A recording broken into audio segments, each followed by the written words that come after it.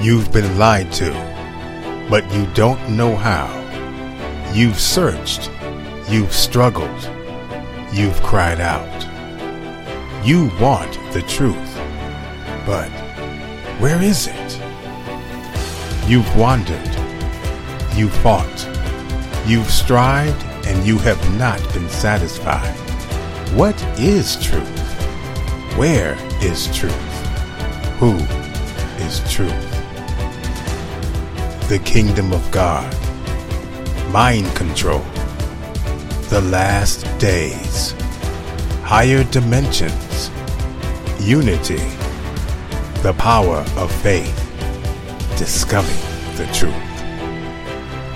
Jesus said, I am the way, the truth, and the life. No man comes to the Father but through me. God has promised that he will hide us under his feathers, and under his wings we will trust.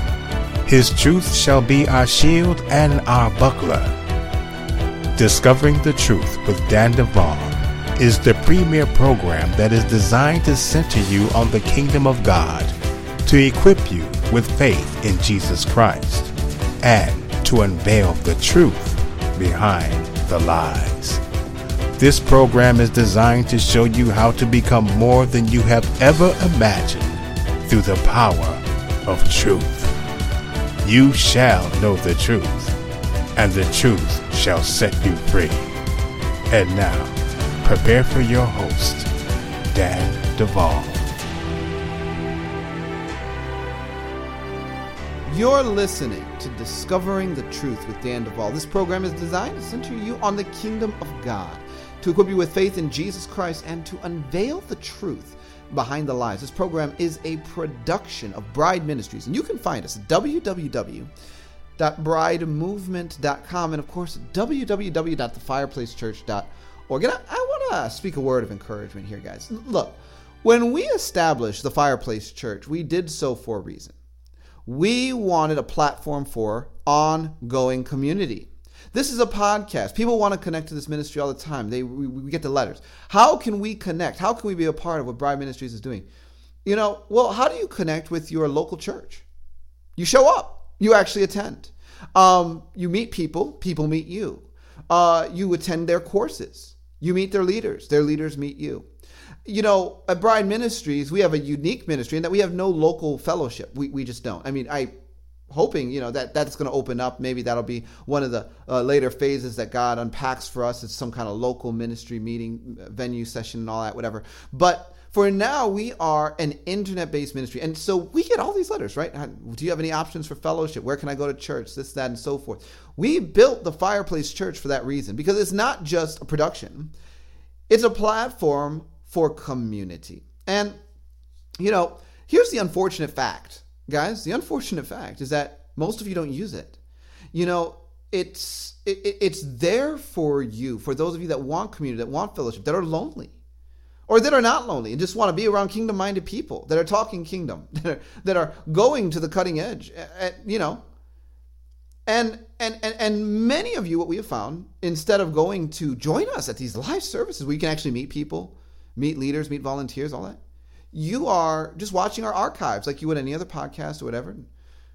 You never take advantage of the platform that's been built.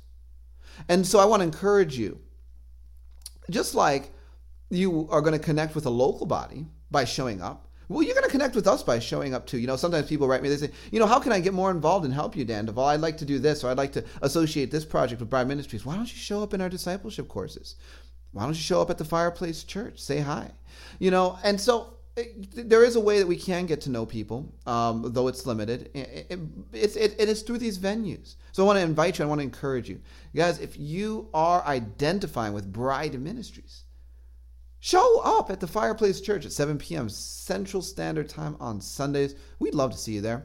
And we're really believing God for growth of our live services this year. And so I'm just going to talk about it. I'm going to invite you. I'm going to encourage you. It's not the worst thing in the world to consume our e-church at the time it's actually airing live and not in the archives. And that's my word of encouragement to you. Moving on beyond that, we are starting discipleship courses this week. We're very excited about that. I do want to give an update. Earlier, I forget which podcast it was in the beginning. I suggested, hey, I want to be very aggressive about a conferencing schedule this year, and we want to do conferences every month.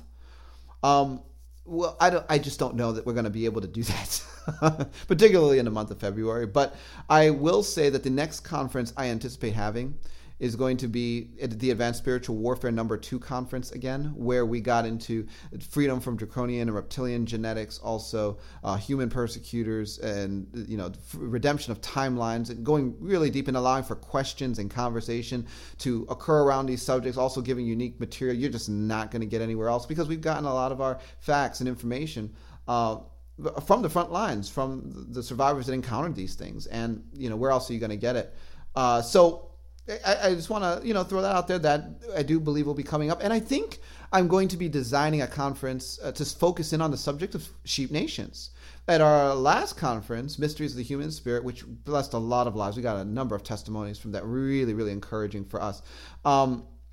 There was so much interest in a conference on sheep nations that I do believe I will be doing that, and it'll be a public conference. Anyone will be able to sign up for that. And so possibly after I get back from Australia in April or so, we will look at doing a conference on sheep nations and what they are, what that means, a lot of eschatology around that, deep Bible study, getting into material that I tackle in Kingdom Government and the Promise of Sheep Nations, but really haven't spent much time talking about. I wrote this giant book, over 450 pages in print, or no, I shouldn't say over. It's like 445 pages, but I haven't talked about most of it. I literally have not begun to unpack the material in that book on this podcast or elsewhere. And so really excited about that. I do want to encourage you guys. Look, Bride Ministries is going places. We have vision to have humongous impact. We have vision to teach, to train, to grow different platforms. We still have on the bucket for creation the media studio, the DID coaching school. I mean, they're huge projects. Helping survivors, we want to do it. We would love to do it. We want to continue to do what we are committing to. Folks, we can't do it without you. Right now, I've talked a lot about how I want to pair business with ministry. I want to underwrite ministry with real business, and if I have to, build a business between just myself and a few close partners, then that's what'll happen. But, we're not there yet. I can't fund what I want to do from business ventures. We have so many. I think our waiting list is over 50. How fast is that waiting list moving? Not very fast at all. And how is it going to move faster? If we have more resources, we can help more people. And that's just a simple fact of the matter. We have ongoing costs. We have staff now. This is not a one-man operation. There's a lot that's going on behind the scenes to allow for us to do as much as possible with what we have. But we are limited.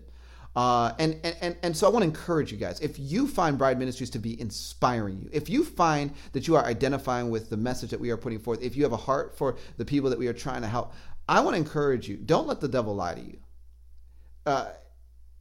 Giving is a kingdom principle, but I do want to encourage those of you that have had a prick from the Lord, that have, said, well, maybe one day I'll support what they're trying to do.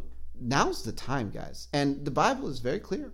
As we give, it will be given unto us. He who sows abundantly will reap abundantly. I'm a big sower and a big giver. And I have seen the blessing of the Lord in my personal life from that. And I want to encourage you guys. Look, we are here. We have donate buttons at bridemovement.com, thefireplacechurch.org. We have a P.O. box at 6173 Texarkana, Texas. That's our new P.O. box. P.O. box 6173 Texarkana, Texas 75505. Write us. Go on a website, click a button, support us. Folks, help us to get to that next level this year, because we're believing God for big things. And I do not want to back up off of what God has called us to. I want to keep pushing the envelope. And with your help, we will. With that said, we're going to get into the program. We're going to have a really awesome conversation with Arthur Burk, a guest I haven't had on this program yet, but who is definitely a pioneer in many respects. And so we're going to be right back with him. Don't go anywhere. You're listening to Discovering the Truth with Dan Duvall.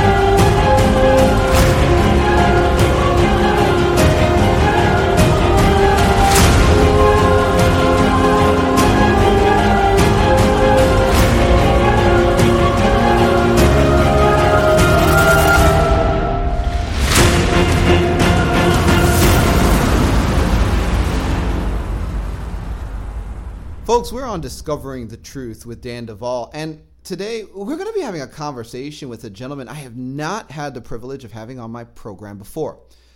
But I'm introducing him to the Discovering the Truth with Dan Duvall platform today, and I've actually been really looking forward to this interview because we're going to be able to get into a lot of things and a lot of questions that I find are going to be highly redemptive for you, those of you that are listening, and very educational. I am going to be talking today with Arthur Burk, who is the founder of the Sapphire Leadership Group. He describes himself as a learner and a worshiper. He is a pioneer in the areas of inner healing and deliverance and has brought a language to the subject of the ministry to the human spirit that, well, let's just be honest, many are just catching up with now. He's the author of a number of books, including Blessing Your Spirit, Blessing Your Soul, and Pure Joy. He also has a number of CD sets covering a broad range of subjects. And you can find him at www.theslg.com. And for you German speakers out there, they have a website at www.sapphireaustria.com. You know, Arthur, it's a real pleasure to have you on the program. Welcome to Discovering the Truth with Dan Duvall. Thank you so much. It's good to be with a kindred spirit who has walked a hard journey and a glorious journey. Well, you know, hard doesn't really stop. It's just like the abiding state, right? We use the language of productive pain versus unproductive pain. Very few people have an easy chair life, and we get to choose to some degree whether the pain we're in is useless or productive, and you and I have embraced a fair amount of productive pain in our day. Well, you know what? I agree with that. This is a really, really positive way to look at it. You know, Arthur, when I began working with survivors, I'm going to be honest, I met a number of people that I sat down with that had been through your materials. On how to bless their own human spirit, and other materials that you had covered, you know, in different areas of the conversation around inner healing and identity and all of that. And one of the things that I was amazed by is that when I would get to know them and even begin, and Discovering the Truth with Dan Duvall, a lot of our audience is familiar with the language around dissociation. A lot of our listeners understand what, you know, alters are and parts and why fragmentation happens. So I'm going to be a bit loose with my language here. But, you know, I found that they had very strong spirits who would actually come out and even at times introduce themselves to me and say, hey, Daniel, I am so-and-so spirit. And they would be joyful and have the presence of the Lord on them. And I was scratching my head thinking when this first began to happen, like, oh, are you confused. I think you're just a part that is identifying more with God than some of the other ones, until I began to understand the whole revelation around the human spirit, what it is and how that works. And it really began to come into full view for me over time. But, what I found was this pattern that if people had come across your materials, they had a strong spirit, even if other areas of their life were broken. And I was like, well, you know what? If I'm looking at this fruit now, I know that this is a guy that the Lord has given some really solid revelation to, which is one of the reasons why I'm excited to have you on the program. Now, you've been pioneering in the area of ministry to the human spirit for a long time, and I want to begin by letting you tell us a bit of your testimony and how God even led you into this area. I don't think led is the right word. Tricked, I think, would be a better word. Oh, no. We had one of our trusted teams say, I received a word from the Lord. I think it's something for you to unpack. And it was cryptic. It's talking about the redemptive gifts of individuals. And it said the prophet gets light, the giver brings life, and the mercy gift brings alignment. And we thought, sounds pithy. We have no idea what it means. And I gathered a few people together. We met in somebody's home and were working through that, trying to figure out what it meant. And in the process of doing that, looking at the issue of light, we became aware that the human spirit is light, that the human spirit seems to be made of the same light that God is. Very new thought, again, one that we don't have a so what for. And none of us in the room that day can remember what happened next. But somehow I ended up in the other room with one of the ladies speaking to the light of her spirit some blessings. God just hijacked my mouth. There was nothing there that was in my soul to address this issue. And at the end of that time, she was dramatically different. I was a bit shaken because it was completely out of my theological frame of reference. And I remember saying to her very overtly when we got done, don't you ever tell anybody about this. Well, I'm a biblicist, and I left that event saying, okay, human spirit, I've got to have a file. Let's see. Oh, yes, absent from the body, present with the Lord. Yep, okay, that's one end. Paul, let's see. Yes, he said that certain things can only be understood when our spirit is regenerated. Yeah, okay, so that's the beginning. So I got the beginning and the end, and the rest of the file, it was shocking. I had nothing in my human spirit file, except the beginning and the end. I was horrified. I grew up in church. I've been in church since 9 months before I was born, and to not have a file on the human spirit was just shocking. So I went home, got out my Bible, and we found about 150 verses on the human spirit, and I was stunned, staggered, that we had no theology of the human spirit, none, except the two bookends. And that began my journey of digging into the book and saying, how does this work? We have a saying in our company that the single most important theological question of all time is, so what? What does it look like on Monday morning? Something can be absolutely true, but if you can't use it, it's pointless. I'm told that E equals MC squared is the key to nuclear power. That may be completely true, but I can't build a nuclear submarine in my backyard. I don't have a so what. So we looked at the human spirit. We tried to develop a theology, and then we tried to develop a practice and say, what do we do? What does it look like? If these things are true, how do we look different on Monday morning now that we know them? And that began a journey of a whole lot of exploration. We have a great number of people that are blessed with a guinea pig anointing, and they allow me to bumble around and experiment with my half-baked potatoes, and here we are. Okay. Fascinating. Tricked. Wow. Okay. Now, let me ask this question, because this conversation for me went hand in hand. I didn't really get ministry to the humans. I always knew that there was a human spirit since Bible school because they actually taught the three-part man, that God has created us, according to 1 Thessalonians 5:23, a spirit, soul, and body. So I got that, and I had even, walked out into, some clarification on how the spirit works, but I never really looked at my own spirit as conscious and self-aware. I just thought of it as like an energy ball or something. I don't know. Until I began to get into the whole area of working with those that are survivors, meeting some that had come across your materials who had, their spirits present to me and communicate very straightforwardly, like, hey, I'm this. And so I kind of put the two together, and I know that you have also been roped into this whole ministry to survivors. How did that happen for you?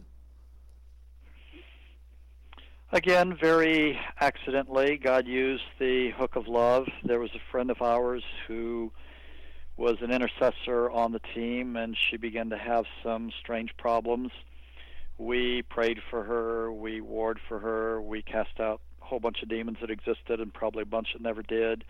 And at the end of the day, our best efforts were utterly inadequate to care for her.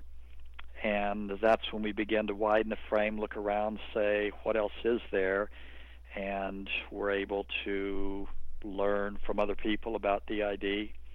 And there were so few people talking about it 15 years ago, 20 years ago now, 15 years ago, that very quickly others began coming out of the woodwork and saying, hey, well, I've got some thinking like that.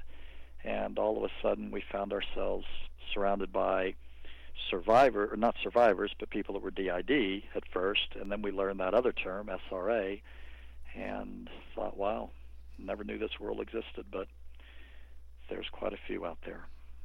Got it. Okay, so before we get into some of the deeper stuff that I really want to talk about with you, I want to ask this. How did you first conclude that the redemptive gifts found in Romans 12 align with what are known as the 7 portions of the human spirit? Can you first of all explain 7 portions of the human spirit as you understand it, and then how that relates to Romans 12 in your understanding? Well, I'm going to change the order because we were working with the Romans 12 material many years before. Our understanding is that those 7 gifts are the template that God uses to create the human soul, that everybody, believer, unbeliever, has one of those. And it's kind of like that if you look at the chassis on the assembly line, you say that's a car, and that's a tractor, and that's a bus, and that's a locomotive. The chassis determines the build-out. So we had been working with the human soul in terms of that identity platform for many years before we got engaged with the human spirit. And then if you take the concept of light, you run it through a prism, it breaks down into the 7 different colors of light. And right now, I don't think I can fully recreate the process of revelation that came down, but our model at present says that the human soul has one of those redemptive gifts, but the human spirit has all 7. And we picture it perhaps like a carousel as your spirit rotates so that the one that is needed for the spiritual task is available, is in front for the moment. But right now, that's been so many years ago, so much water under the bridge that I can't recreate the lab experience that led us to that conclusion. I get it. Okay. And so let me follow it up with this question. The so what? Let me back up and okay. put one other piece in there. I'm a businessman, and our metric is very pointed: measurable, verifiable, sustained change. So goosebumps, warm fuzzies, prophetic words, they don't count. We take an idea that we call a half-baked potato. We usually test it on ourselves. If we get some transformation, then we put it out for beta testing to people that are fairly familiar with our stuff. But we don't consider an idea to be valid until the second generation has implemented it. People that don't know me, that heard about it from somebody, and they tried it out on their own and got consistent results. So consistent results, measurable, verifiable, and sustained change. When I talk to an individual who has absolutely no frame of reference for the redemptive gifts, never heard the term, has no idea where I'm going, even a survivor, and I speak to them and say, can I speak to the teacher portion of your spirit? Can he come to the front? And somebody inside responds to that term, or then I speak to the mercy portion and somebody else responds. That consistency of response by human spirits when the soul of the individual has no frame of reference for it gives us some credibility in my eyes. Well, and you know, I can verify that because I use, you know, since I met another individual I collaborate with who uses that approach and explained it to me, you know, I found the same consistency, absolutely, not only in others, but then also in myself. And this actually leads me to my next question, and I'm going to lead this off with a testimony that I've shared on my own program at least once. And it has to do with, you know, my own human spirit. Because I had begun doing some of this you know, ministry to the human spirit like you're talking about. Speaking to the human spirit, blessing the human spirit, even working with different portions of the, you know, the human spirit in survivors and getting those blessed, strong, out of, and we'll get into this later, hopefully, but regions of captivity and other types of bondages they were being held captive to. And then I just had this day where I was like, I wonder if I can speak to all these people and their spirits. What would happen if I tried to talk to my own spirit? Because I'm a spirit, soul and body, therefore I must have one. So I did the experiment and I said, you know, Daniel's spirit, I invite you to come forward. When I did that, it was really, really awkward because I began to actually feel intimidated. And that's just the right word. I felt very small as a soul. And it was like there was this giant, I mean, like 13-foot thing standing over me. And the first thing out of that I heard, you know, reverberating from my center, like, because that's where my spirit's voice was connecting to me from, was, you know, I'm a very important person. And he began, and really I began to go through, and this was the rub, all of these things that I had been writing in my prayer journal that the Lord was telling me about myself and my calling that I was in disagreement with, Arthur. God would tell me this and this and such, and I would write it down, and I'd say, yeah, that's great. I'm self-deluded right now. Well, not necessarily. My spirit, when it came forward, was confessing that as present fact, as if it was totally in agreement with all of these things the Lord had been speaking. And then I had a revelation that my soul, I had an issue. I wasn't listening to God, and my spirit was.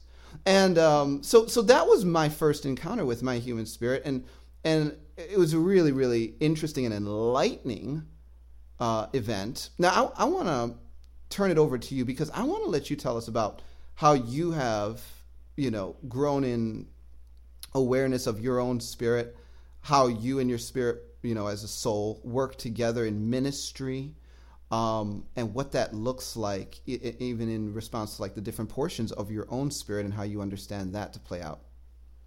Mm-hmm. All right. And I'm going to take the invitation and muddy the waters just a little bit because it's not just spirit, soul, but it's spirit, soul, and body. We have found that the fractals of the the fractals of the redemptive gifts are reflected throughout many portions of our body. So the 7 parts of your endocrine system, they parallel the redemptive gifts, for example.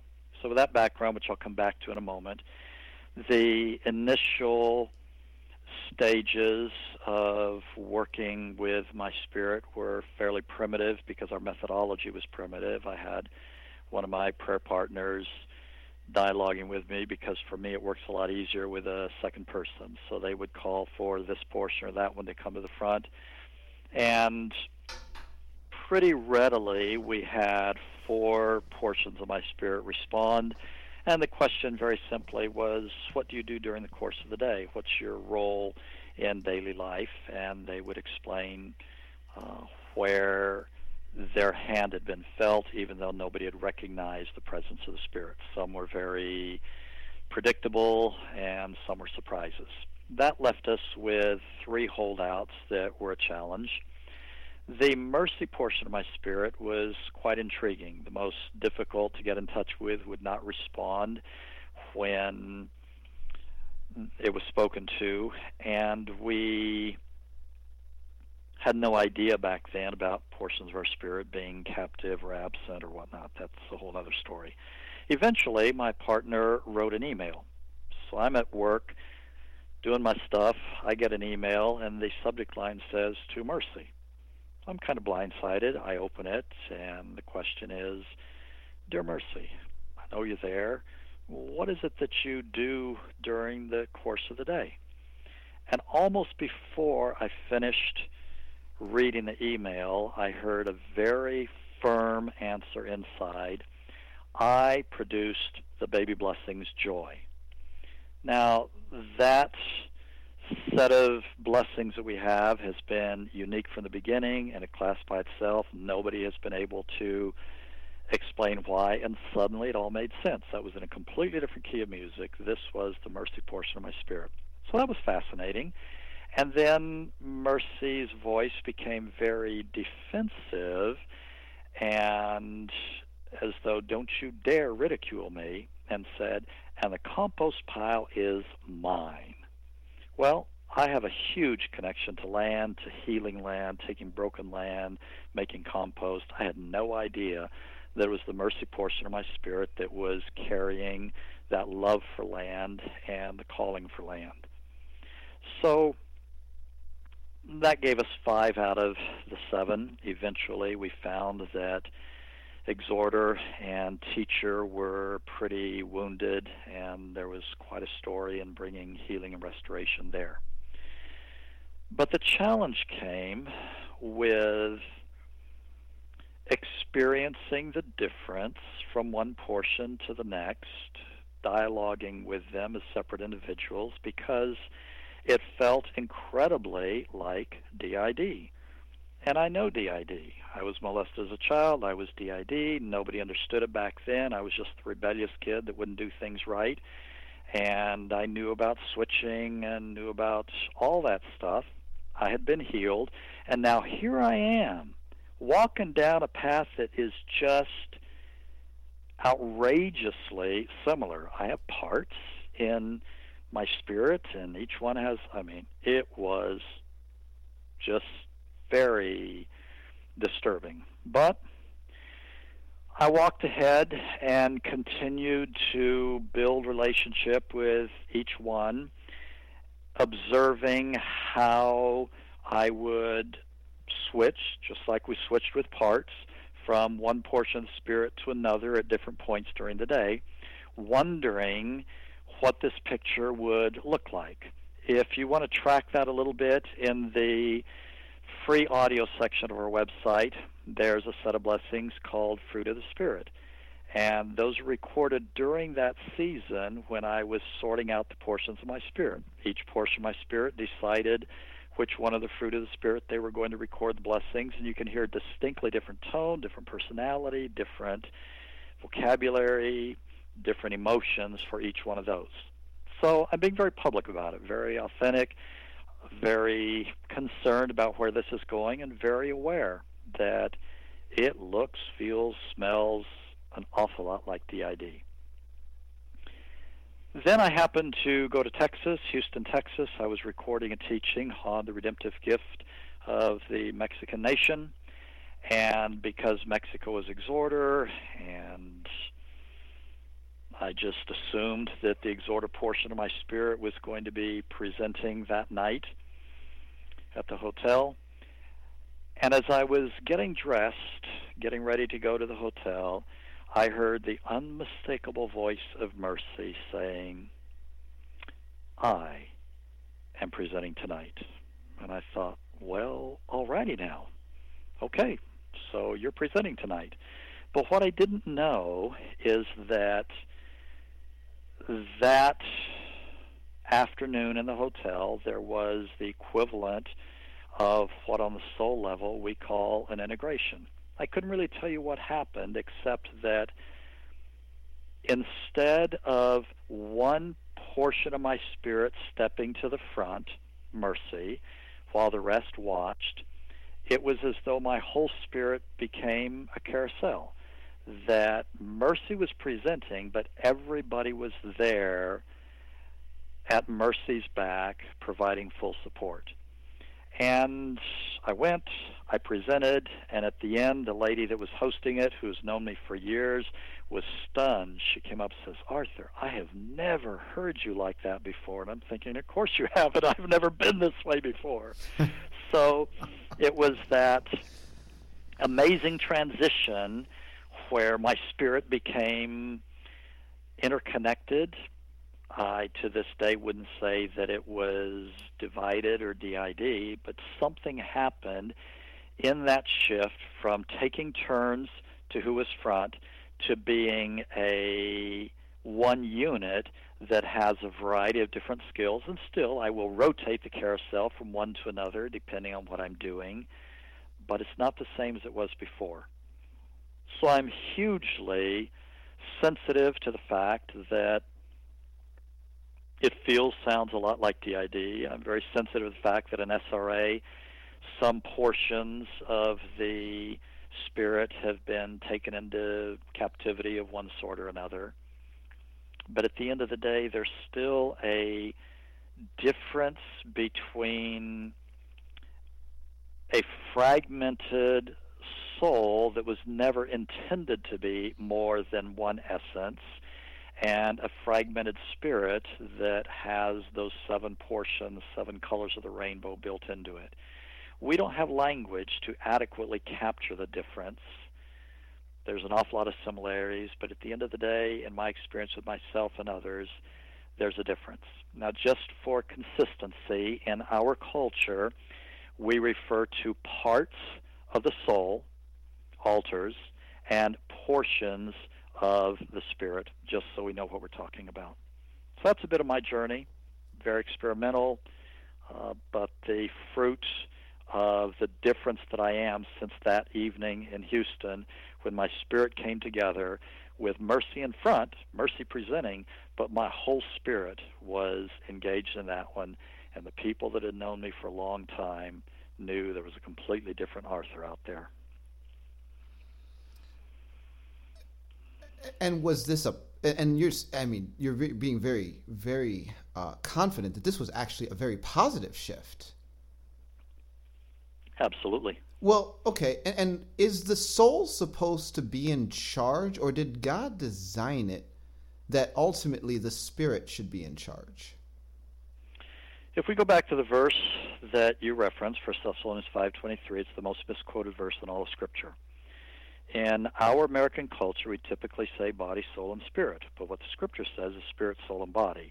And God intended us to nurture the spirit first. But in our culture, we nurture the body in the womb. You work on the soul after the baby's born, teach it to smile.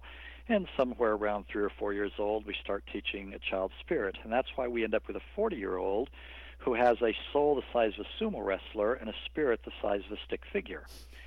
I believe God intended our spirit to be in charge, and he proves that in the design of the body. For example, there's a very well-known secular book called The Secret Life of the Unborn Child, Thomas Fernie. He collected a bunch of studies from doctors around the world to address the issue of cognition in the baby in the womb. Now, here's the issue. Every nerve is an electrical conductor, and it has insulation around it. If you put two bare wires together, they're going to short out. You have to have them insulated so that they only conduct electricity from tip to tip when you put them together. And that myelin sheath around our nerves doesn't really develop until just before birth, and then for the next 18 months, the nerves in our brains are getting insulated so that they can function tip to tip. So for years, there was this standoff between the medical community and the therapeutic community. The doctors would say a child cannot think, a child cannot feel. It is impossible for a child to think and feel because the nerves don't have a myelin sheath. You know, the electrical pathways in the brain are shorting out. They can't think, they can't remember.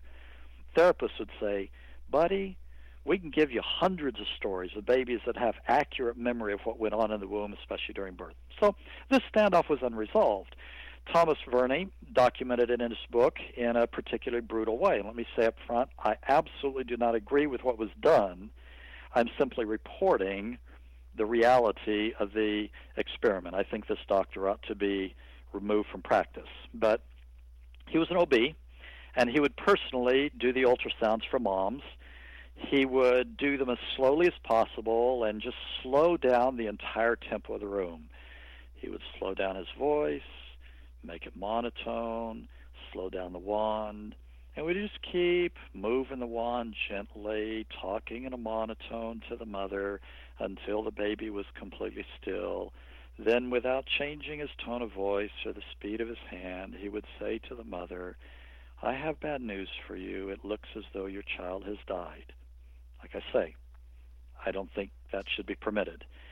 100% of the cases, 100%, for a secular doctor and a secular test, the children began to move vigorously, to punch their mother in the stomach, and to say, hey, Mom, I'm alive. Don't listen to that liar. I'm perfectly fine. And his point, and this is what the doctor expected, his point was that these babies who were pre-verbal would understand not just that he was speaking, but that he was speaking about them and what the implications were of that baby being believed to be dead by the mother. So he presents all this data but has no solution for it. I have a solution for it. The baby's soul is dependent on the brain. Your soul is like software, the brain is like hardware. If you have a computer without the software, the program, it's not going to go anywhere. If you have the software in your hand and no computer, it's not going to do you any good. But the software of the soul will run on the hardware of the human brain. But your spirit does not need the hardware. Your spirit has an existence that is apart from the hardware. It is capable of acting on the hardware if it needs to. The spirit can communicate with our brain, our mouth, whatnot, but it's not dependent on the hardware. So my point is that God has given the spirit a 9-month head start on the soul to be in charge and to run operations, and that's why we do so much ministry to babies in the womb. We can speak to the spirit of a baby in the womb, nurture that spirit, so that by the time the child's spirit is born, it is vigorously in charge, and the soul never has a chance to catch up. The soul subordinates to the spirit subordinates to God, and the body subordinates to the spirit and to the soul, and you have a properly aligned human being when we begin, where we're supposed to begin, in the womb, ministering to the spirit of the child. That is brilliant. I don't even know how many people are going to be listening to this like, I wish someone did that for me. Oh, yeah. Yeah. Right here. This is the thing. You know, I like to think about 1 Corinthians 6, which, I mean, it's very clear. It says, he who is joined to the Lord is one spirit with him. Mm-hmm. And it's the idea that if you're going to have a part of you that is truly supposed to be in charge, it's going to be the part that is closest to the Spirit of the Lord. That's our spirit. That's our spirit man. That's the inner man that is regenerated. I mean, everything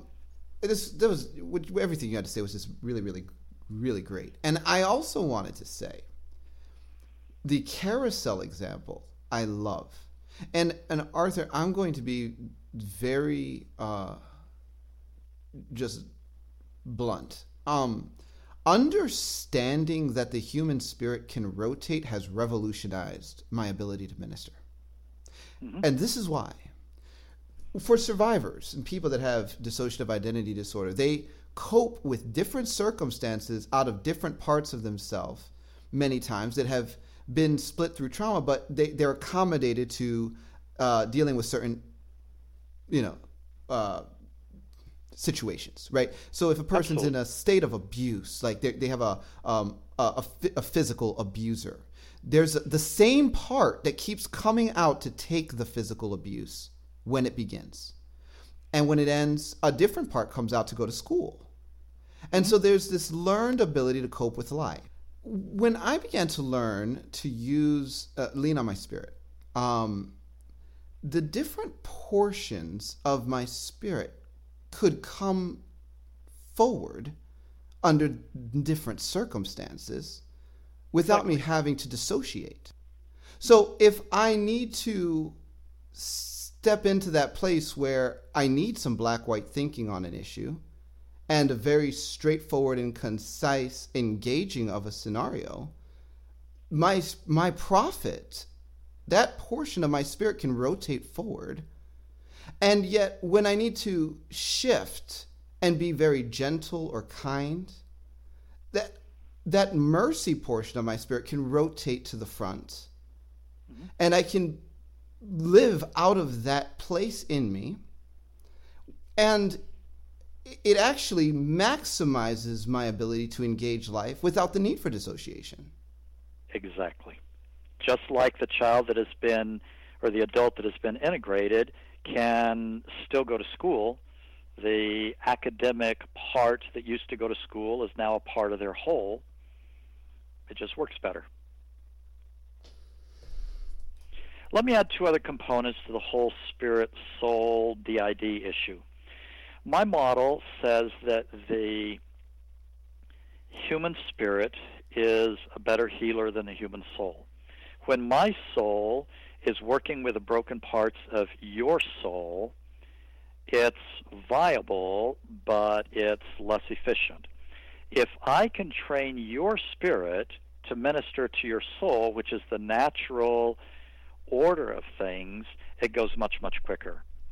And we have individuals on their journey that consult with their spirit before going to sleep and say, okay, tonight I need you to go to this system and bring these parts into Jesus' presence to deal with the pain, so on and so forth. They go to sleep, and during the night, their spirit, the Holy Spirit, Jesus, have partnered for healing of some parts in a fraction of the time that it would take a counselor to go soul to soul with each of the individual parts.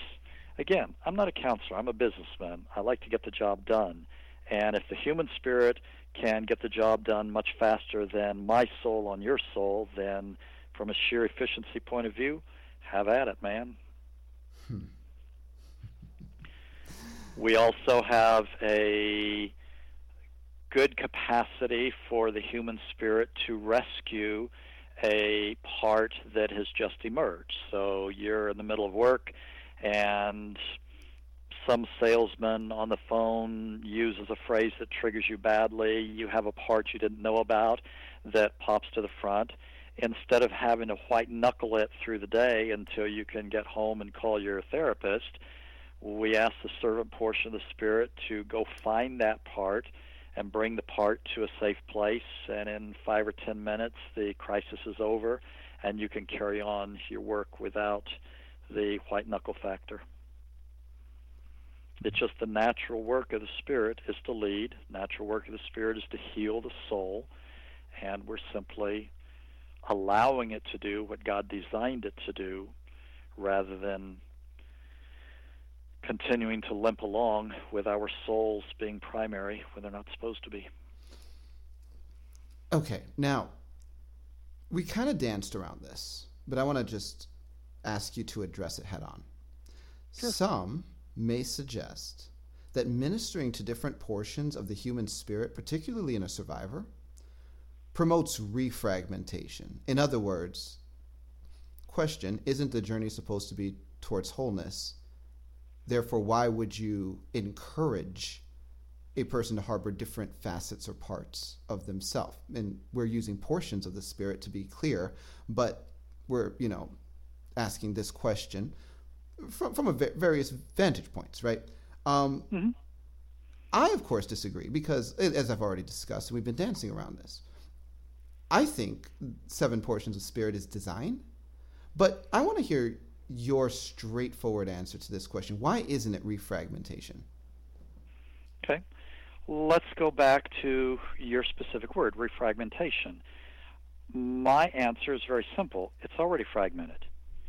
In other words, in SRA, the single biggest barrier that the demonic has is the human spirit. The human spirit has that God orientation to it. Why have so many tens of thousands of people come out of high-level programming and SRA back into Christianity? It's because of their pesky spirit. And if the occult could just get rid of our spirit, then they could do their mischief, but they can't. So they have to fragment the spirit, they have to marginalize it, send parts to outer darkness. There's all sorts of different things they do, but the fragmentation is done by the dark side in the spirit before they do stuff in the soul. It's so necessary. So I'm not refragmenting anybody. I'm just identifying the fragments, the portions of the spirit, nurturing them, and trying to bring them back into proper alignment. I have never yet found a single survivor that had all 7 portions of their spirit present, period, never mind aligned. So we began by just doing a simple roll call. Prophet, are you able to come to the front? Servant, teacher, exhorter, giver, ruler, mercy. We go through the 7.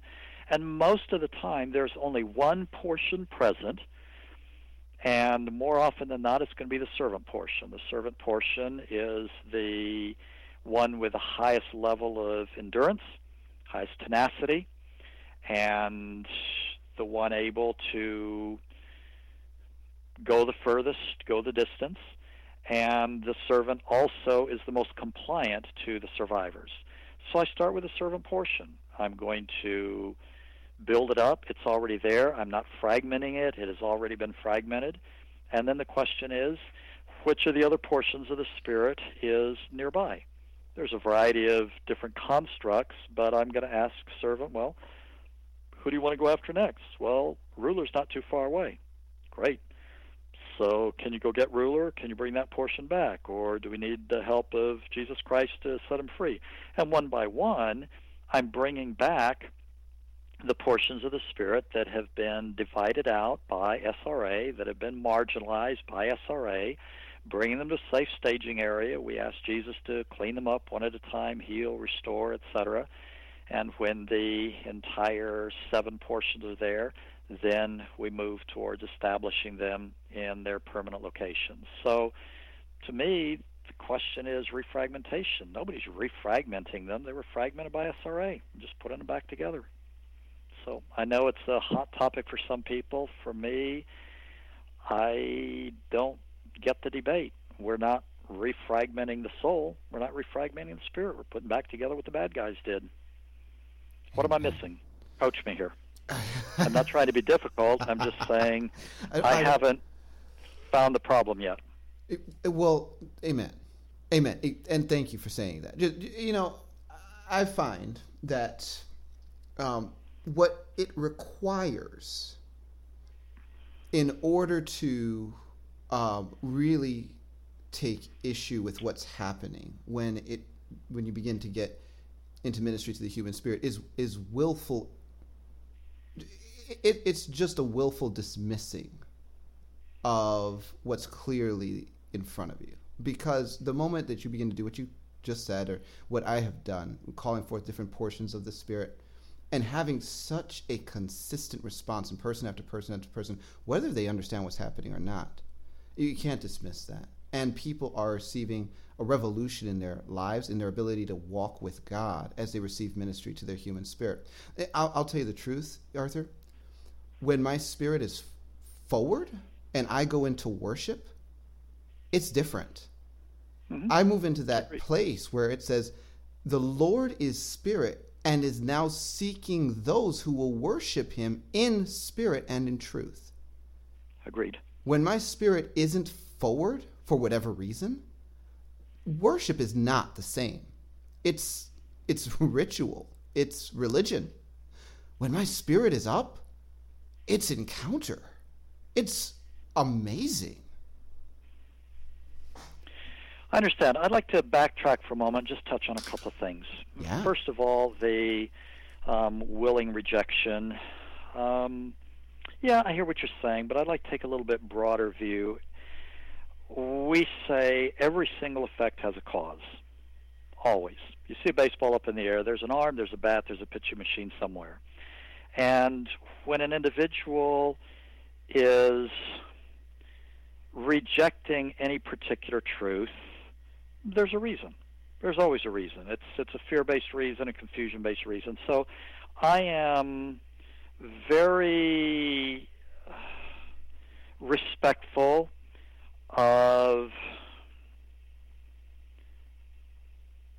the fact that somebody is passionately committed to a particular position that I don't agree with. And to argue with that position is pointless because we have to get down to the root issue of what is so scary about that position. Remember my first response. Here I was with close, trusted friends. The Spirit of God came on me. I ministered. The life of God flowed to this person. What was my first response? Don't you ever tell anybody about this. Sheer fear. I'm not sure what I was afraid of, but it was fear. Now, God had to deal with that over time. I became comfortable with it, as you can tell, but I'm very respectful of people that are deeply rejecting what I'm saying because it's not really what I'm saying. There's something there deeper, something behind that we have to go after or leave alone. So there's that piece. The second piece is that I go back many, many times to John chapter 9. Jesus healed the man who was born blind. He did it deliberately to pick a fight with the scribes and Pharisees. They rose like a trout, and they haul the guy in and say, what happened? He said, da-da-da, healed on the Sabbath. They said, this is obviously heresy. And the guy pushed back and said, guys, from time immemorial, nobody born blind has been healed. Maybe this is God. And I said, no, you don't understand. We are theologians, and you're dumb. And theologically, we understand that this is wrong.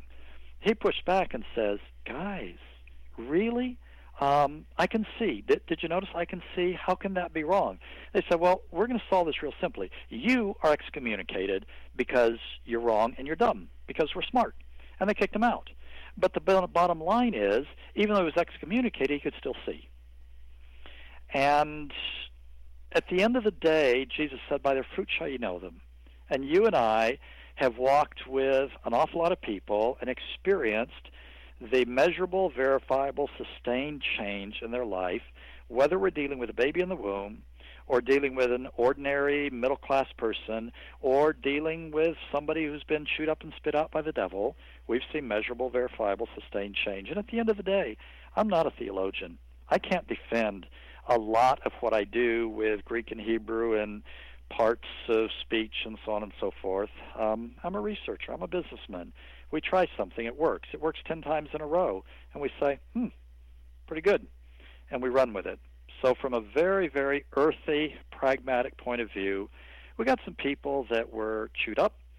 We ministered their spirit. It transformed them, measurable, verifiable, sustained change. I think it's a good thing. I really don't think the devil is putting people's spirits back together so they can worship God better, freer.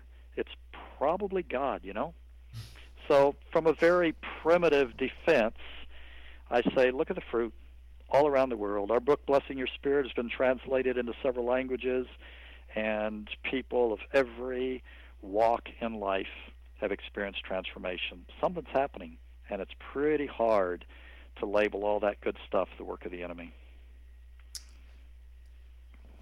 Let me ask you this. Shoot.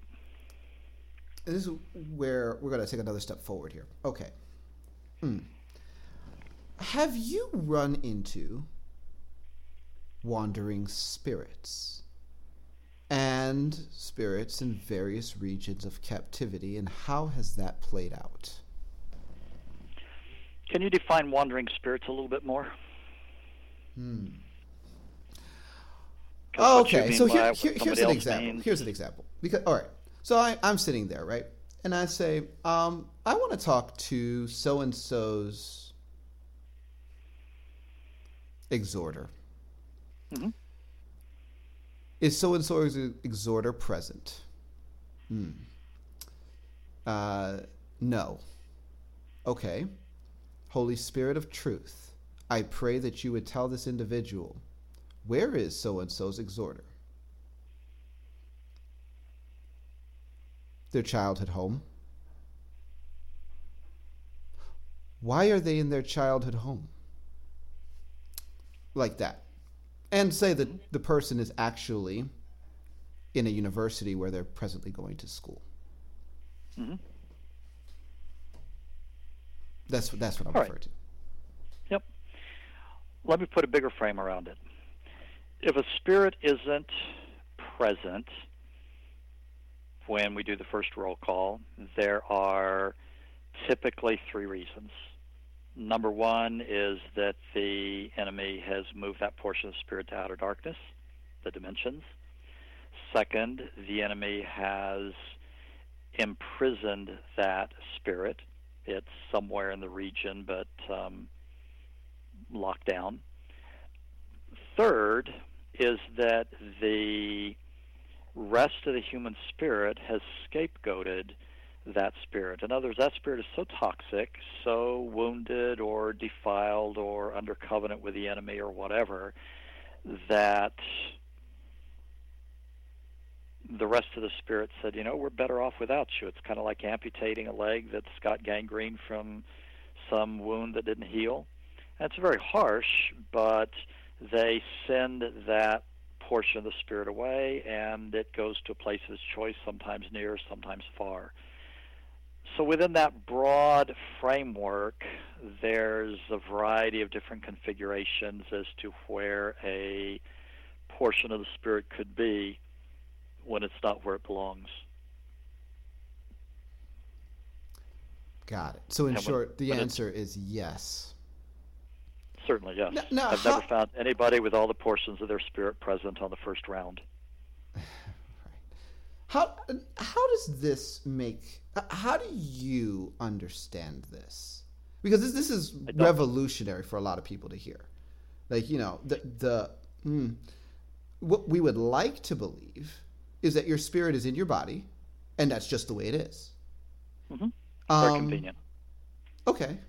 I have a certain way that I've begun to understand this phenomena, but I really want to hear yours.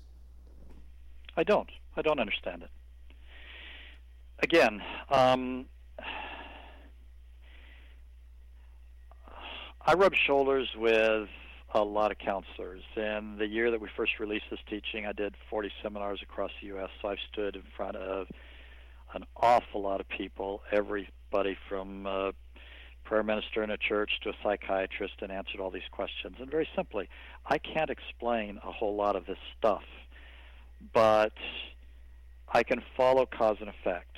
Let's take a simpler picture. I walk in a room, there's a bump on the wall by the door, about 48 inches off the floor. I have enough experience to know that that's probably a light switch. I wiggle it, the light comes on in the ceiling. And I don't have to understand the physics of electromagnetic force field rotating around the magnet, all that kind of stuff. I just know that you do X, you get Y. There's a cause-effect relationship. And when I find anybody that's in deliverance or in inner healing that tries to reduce what they're doing to the level of something they can understand, it becomes a very, very small picture. And there's much of what we do that I don't understand, much of what we do that absolutely offends my Sunday school theology that I grew up with and was told was absolutely perfect. And I have to test and test and test. Is this God? Is this the enemy? Is this a deception? Is this a delusion? Is the enemy setting me up with 3 in a row that are really a falsehood in order to get me to buy into something that isn't true? That question is always with me.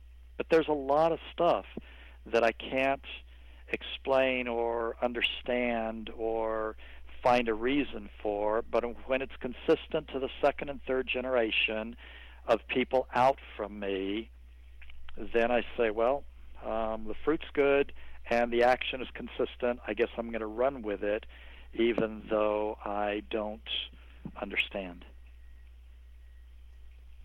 Does that make sense? Yeah, sure.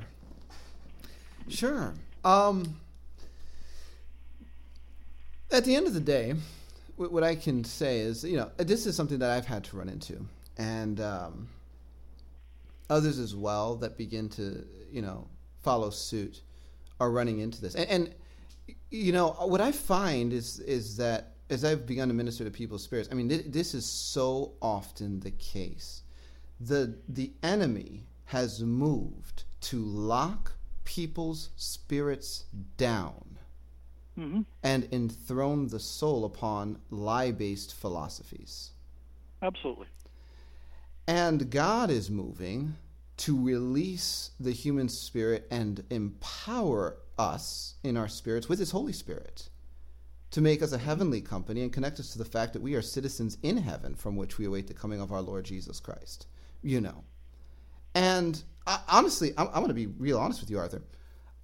I currently believe that, as the body of Christ begins to walk out into deeper revelation, understanding of what it means to walk in full partnership and cooperation with our spirits, as in, spirit and soul, hand in hand, with the Spirit in charge, taking the lead, executing our assignments in the earth, we are moving to another level as the body of Christ.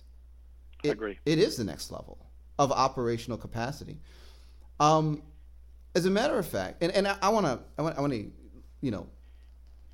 get your thoughts. Let me just take one step back before you go to the next level.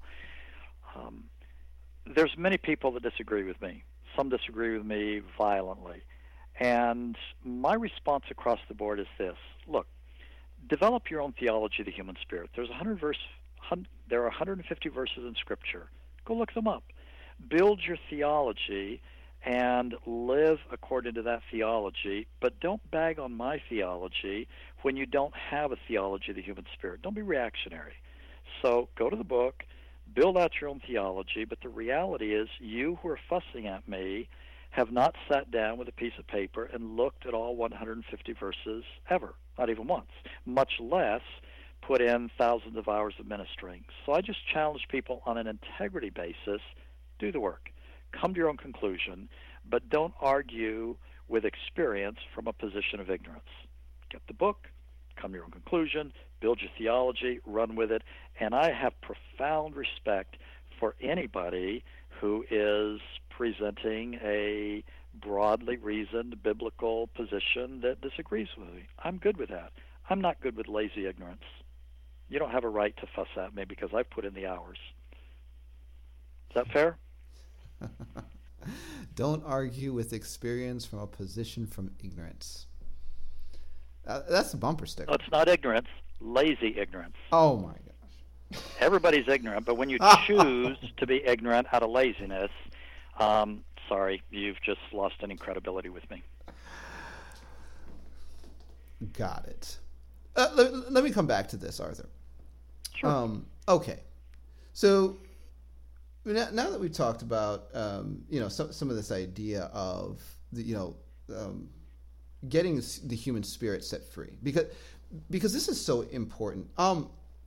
What are some of the tools, some of the how-tos, the so whats, the how-tos that you have found are most effective in helping people get free so that their whole spirit is able to work the way God intended? Well, you just opened up another 4-hour session there. Well, we may have to have you back, but go ahead.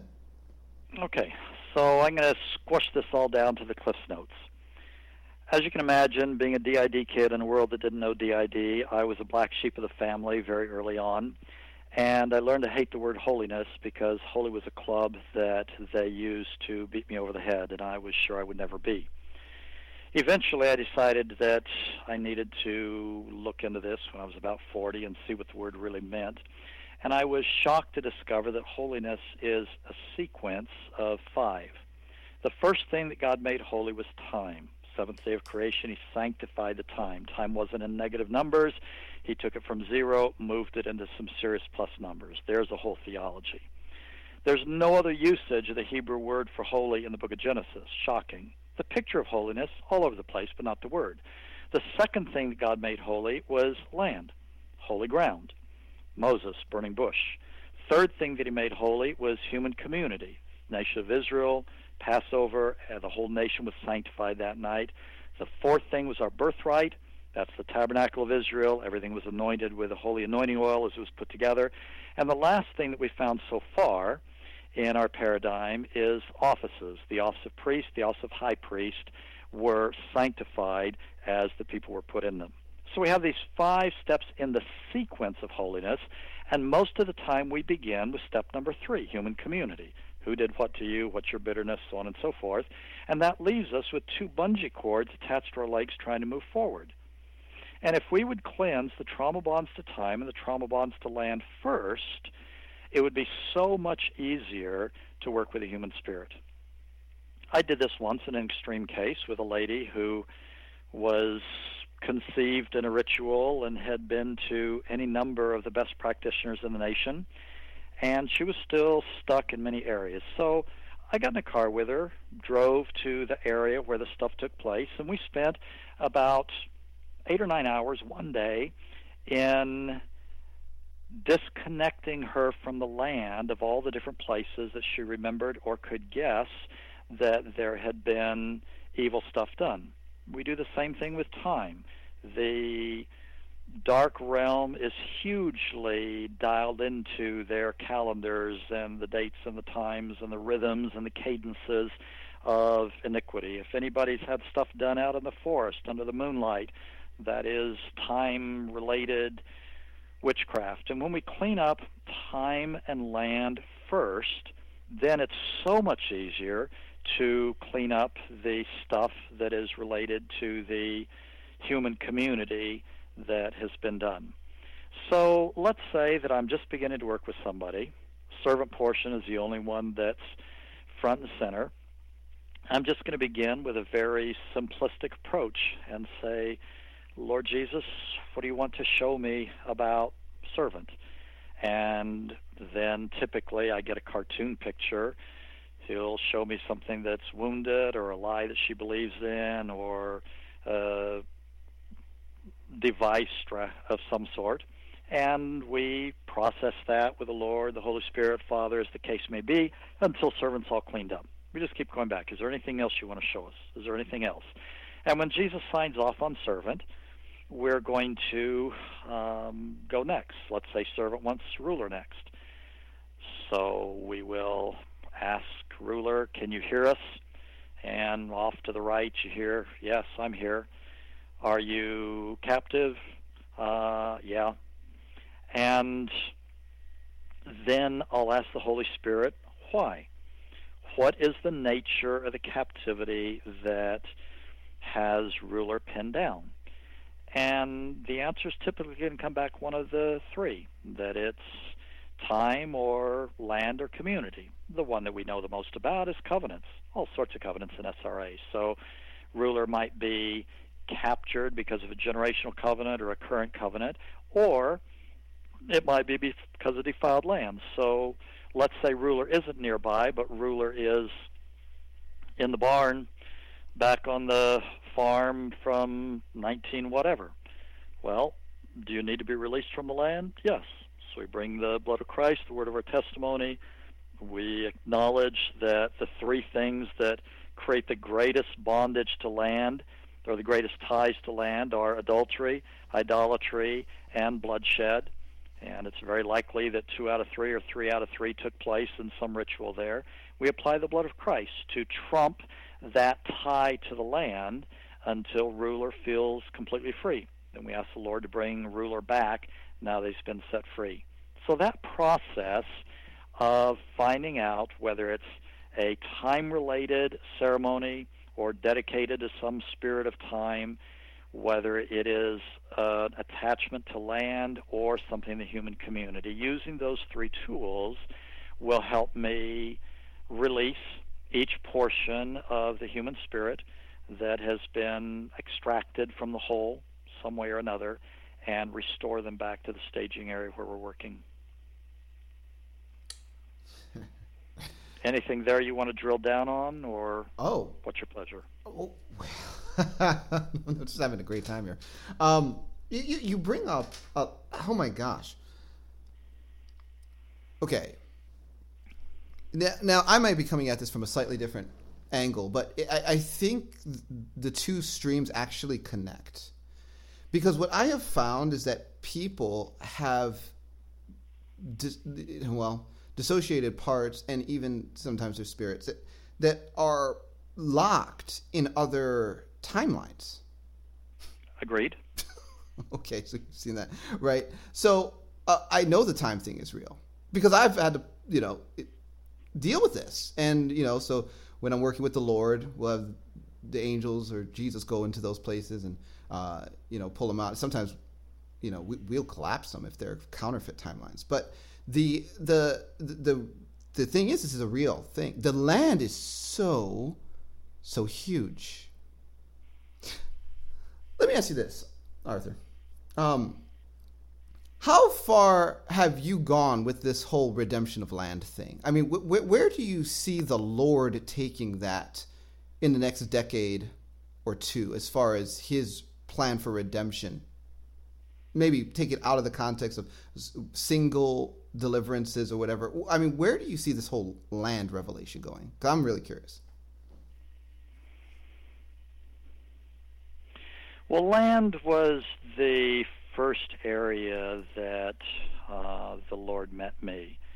I'm the child of a Central California, San Joaquin Valley migrant farm worker. My grandparents were so poor they couldn't afford the last two letters to the word.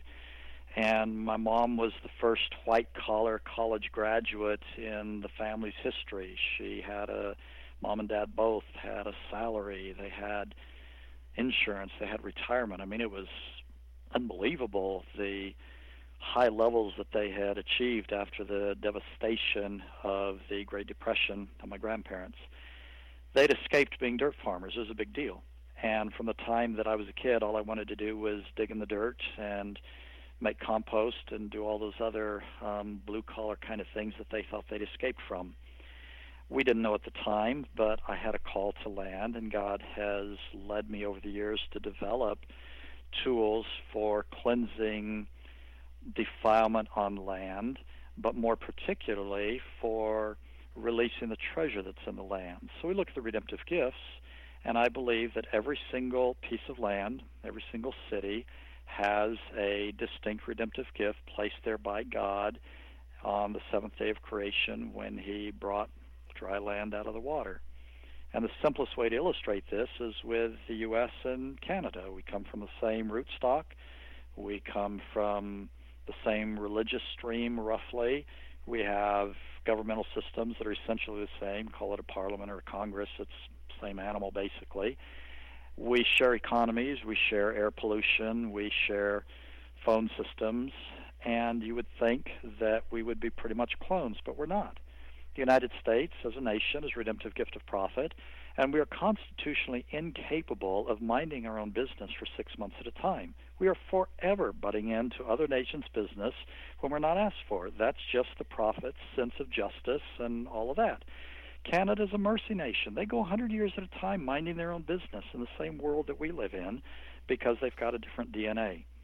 So to find the DNA of a city, of a state, of a nation, and to partner with God in releasing that DNA and to position ourselves on land that is strategic for the message that we're bringing is very important. So let's go to the whole area of psychology.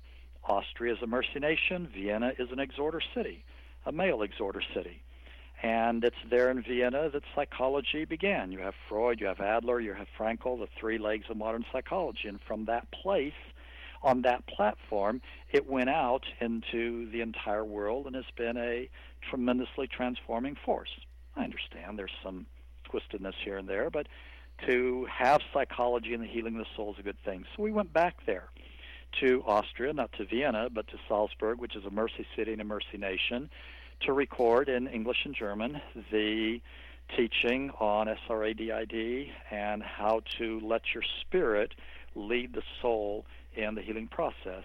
And doing it on that land, leveraging the treasure in the land, made a very different message than if I'd recorded it in my office or in some other place. So we're learning to not just cleanse land, to remove the defilement that goes deep, deep into the land, but to also call forth the treasures that God has placed in the land. The very first command that he gave mankind was to take the garden to the non-garden part of the world, to fill the world, to live on it, because the treasures that are in the land can only be expressed when there's human community on the land. That's why he wants the world to be populated, because he has placed so many treasures for us, and it takes human community to express them. Most of the time we've trashed the land. God wants us to cleanse it and then to bring forth the treasures that are on the land in the way that he placed them there. That is profound. Thanks for sharing that.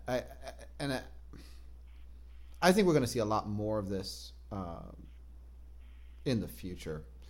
I want to spend the last bit of this conversation that we have this time coming back to something that you had kind of cracked open, but we didn't take time to flesh out. And I want to. And that's the idea of blessing your baby's spirit. Mm-hmm. Now, I just want to give you some time to spend a little bit more, or take a little bit more freedom to communicate on what the Lord has shown you about the benefits, the reasons, the necessity of this ministry. Mm-hmm. All right. Aside from the obvious that he wants our spirit to be in leadership, let's go to Isaiah 55, verses 8 and 9. For my thoughts are not your thoughts, neither are your ways my ways, declares the Lord. As the heavens are higher than the earth, so are my ways higher than your ways, and my thoughts than your thoughts. Then verse 10, as the rain and the snow come down from heaven, and do not return to it without watering the earth and making it bud and flourish, so that it yields seed for the sower and bread for the eater, so is my word that goes out from my mouth. It will not return to me empty, but will accomplish what I desire and achieve the purpose for which I sent it. So we go to the punchline. The word will not return empty. It will accomplish. It will achieve the purpose. Now, what's the cause? The cause is the word being presented as rain and snow. There's a big difference there. We understand that in California. We've been in a 5-year drought. The drought is broken. The rain has come. It's filled the reservoirs. And we also have the biggest snowpack in the Sierra Nevadas that we've had in, I think, 25 or 30 years, and there's still 2 more months of our winter left. And in the springtime, when it gets hot, that snow is going to melt. So here's my point. Rain waters the earth immediately. Snow waters the earth eventually, but snow never goes anywhere. It doesn't go away until it melts. It goes away, melts, waters the earth. So God's saying we have 2 different kinds of input of the word. There's the word that's a rhema word. It's a right now word. It's a word that lands and is alive and waters a dry spot in your spirit, whether you're an adult or a child. On the broader scale, there is the word that is snow. So many sermons we've heard were good, but they didn't go anywhere. They just landed as snow in our minds, built a snowbank, and 5 years later, 25 years later, there's a moment of heat that melts that snow, and it becomes accessible to us as water. So when we are reading Scripture to a child, his spirit is not doing anything with it, just building a snowbank, building a huge snowbank so that later on in life it has that to draw from. So there's a basic foundational principle. If all you do is expose your child to the Word of God, he is building a snowbank for the future, getting a big head start on the soul. But on a pragmatic level, we have found that the choice of blessing that you use for the child makes a whole lot of difference. We had 2 initial sets of baby blessing CDs, one of joy, one of peace. Some parents ran just one or the other, and it was dramatically different in the child. The output, the expression, the way the child faced life from birth on, whether they had joy or peace. Since then, we've become much more sophisticated in our model, and we ask parents to look at the generational strongholds in their family tree. So they look at both sides. They've already done deliverance and are healing for themselves, so they pretty well know that, over here on this family line, there was tremendous greed. On that side, there was arrogance, and over there was some moral impurity. So these are the things that have appeared in several generations of the family line. And they've done deliverance, they've done inner healing, but at the end of the day, you can only do deliverance and healing up to 0. After that, you got to grow. And we teach the parents to build a fortress of righteousness. So let's say that the issue in the family line was greed and all of the corruption that goes with greed. We have the parents look at stewardship instead of greed, pull out 300 examples from Scripture of different flavors and colors of righteous stewardship, and we bless the child in the womb with that quality to build a fortress of righteousness that is strong and robust before the child is even born, and is the direct opposite of the iniquity that has been so deeply entrenched in the family line. So that facet of redeeming the family tree is one large part of ministry to babies in the womb. The second has to do with birth. There have been some secular studies done on 3 classes of women in terms of difficulty in childbirth. One is those that love their kids and want them. On the other extreme, those that really don't want to be pregnant. And in the middle, those that are ambivalent. The wife got pregnant because the husband really wanted to see if they could have a son or whatever, ambivalent. And it was no surprise that the loved babies had a much lower level of difficulty in labor and delivery than the unloved ones. What was horrifying to the researchers is that the ambivalent mothers had exactly as much difficulty and trauma as the unloved babies. So the amount of engagement with the child before birth that you have, the more it's going to predispose you to a good birth. We are at the point that a lot of our first-time moms are having a labor and delivery that's 2 or 3 hours long, minimal trauma, and just a totally different kind of pregnancy than others. Now, you come down to the crisis level, and we tested this with an unwed mother's home. Here you have women with rotten nutrition or none, emotional chaos in their life. Obviously, their souls are not working very well, or they wouldn't be out on the street. Many of them have been doing drugs. So it's a worst-case scenario. And in those homes, babies are very rarely born on time. They're either born way early, sometimes as an intended suicide act by the child. They're trying to be born before they're viable, so they die. And many times way late, because the child jolly well knows there's somebody out there in the world that wanted to kill them once upon a time. And an awful lot of the deliveries are very, very traumatic. When these non-saved women were exposed to the baby blessings for at least a month before childbirth, things normalized enormously. When the babies in the womb knew somebody out there was speaking to them instead of speaking about them, it was a game changer. And the crisis births dropped to just about nothing in that unwed mother's home because of ministry to the baby. One last illustration of this has to do with breech babies. Breech is when the baby's in the wrong position to be born. And if the baby doesn't turn, then you have a C-section. If you have a C-section, there's a lot of implications of that for the woman and subsequent pregnancies. And we have had well over 1,000 documented cases of a parent, father, grandmother, grandfather who has ministered to the baby in the womb, able to speak to the baby in the womb and say, Johnny, It's time for you to be born. You're in the wrong position. I need you to turn around, put your head down here, put your bottom up there so that you can come out the proper way. Baby obeys because there's already that bond, that connection between his spirit and the Father's spirit, and it saves a C-section a whole lot of mess. So those are just a few snippets of the payoff in ministering to a baby in the womb. The major story is the rest of their life.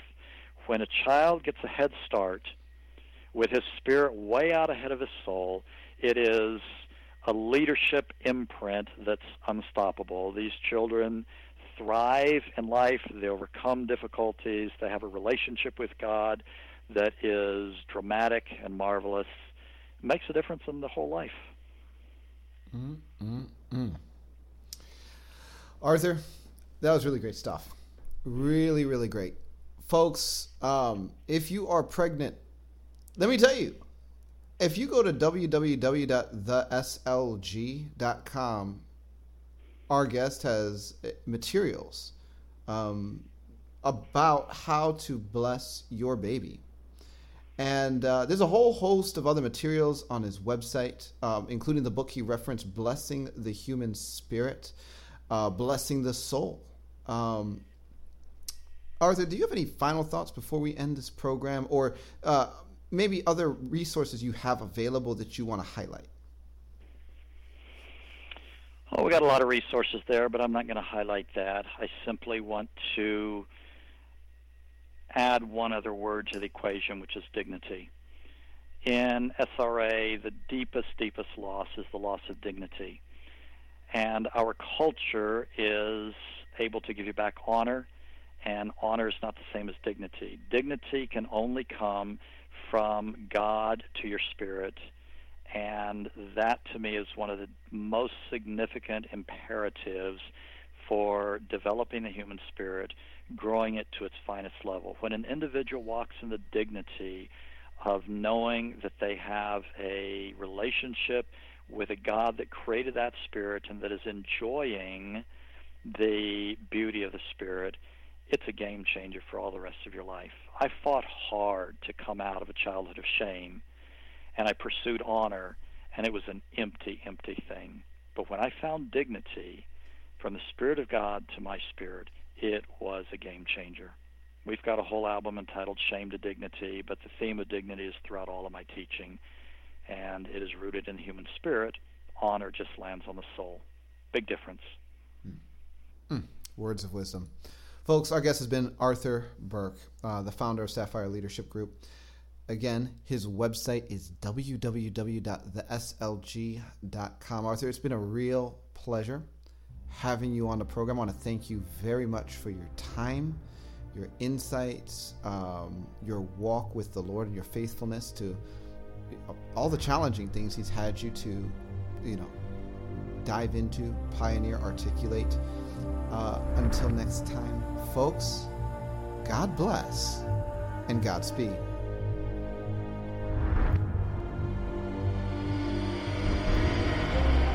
Discovering the Truth with Dan Duvall is the premier radio program designed to center you on the kingdom of God, to equip you with faith in Jesus Christ, and to unveil the truth behind the lies.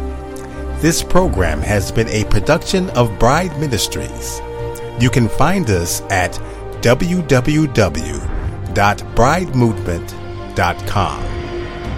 At our website, you can contact us, access resources, and support us with donations.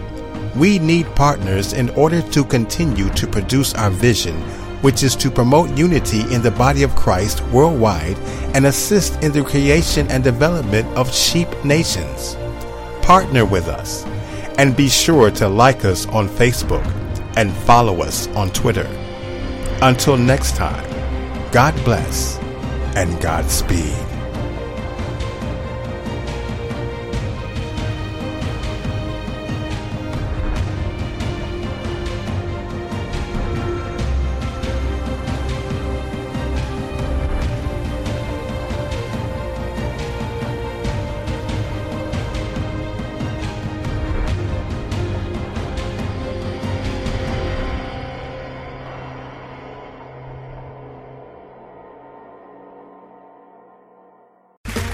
Okay, round two. Name something that's not boring. A laundry? Ooh, a book club. Computer solitaire, huh? Ah, oh, sorry, we were looking for Chumba Casino. That's right, ChumbaCasino.com has over 100 casino-style games. Join today and play for free for your chance to redeem some serious prizes. ChumbaCasino.com. No purchase necessary. Void where prohibited by law. 18+ terms and conditions apply. See website for details.